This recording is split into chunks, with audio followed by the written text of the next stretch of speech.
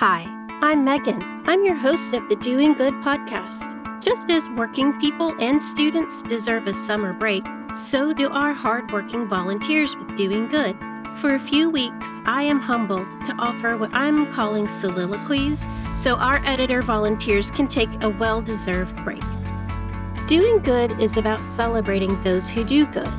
Volunteers who give their time and talent to make a difference and change the world in his or her own way.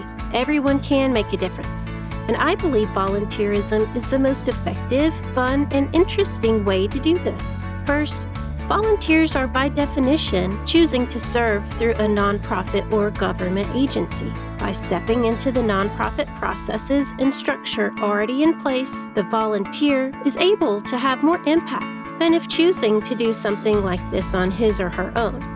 The volunteer is effective in the day's goal and also moves the agency forward in achieving the larger goals. Plus, it's fun, hopefully.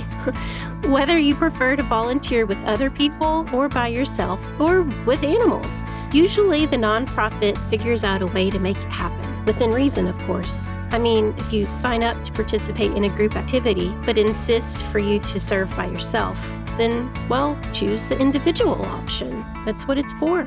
Or sometimes, as in virtual volunteering, the volunteer does a lot of the work on his or her own time, then meets with the group or committee to discuss it or build upon it. There's a little of something for everybody. And I think volunteering offers an incredible array of interesting opportunities. Where else can you have new experiences while helping others? Everyone knows about sorting canned food. That's impactful and helpful. Or serving food to the hungry, or building a house for a deserving family, or landscaping a school, or reading to a child. All are important, valuable, and meaningful in the short term and long term. Yet, what about riding a tandem bike with a blind person? Or decorating or stocking an apartment overnight to create a new home for someone needing emergency housing? Or being matched with a child with mental health issues to have nothing but fun for a weekend? Or fishing to raise money for a meaningful cause, or perhaps teaching a child or adult to fish? What about canoeing, kayaking, whitewater rafting, backpacking, or building fires to help troubled teens learn life skills? Or what about painting canvases for the baby rooms of single parents? Or participating in an archaeological dig? Really? Some want the excitement of a new activity, and they're out there. But not every experience in life needs to have fireworks or applause. That includes volunteering. Imagine holding the hand of someone at life's end and having meaningful conversations with that person. Or what about helping someone or a family walk through grief? Or perhaps reading a newspaper into a microphone for those who are unable to read? Or what about editing video for a nonprofit like Doing Good?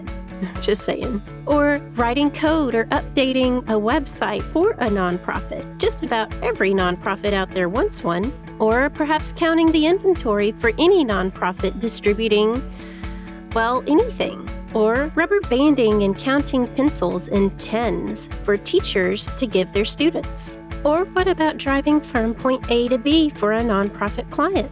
Or my favorite, frankly, what about rocking babies at the local nonprofit hospital?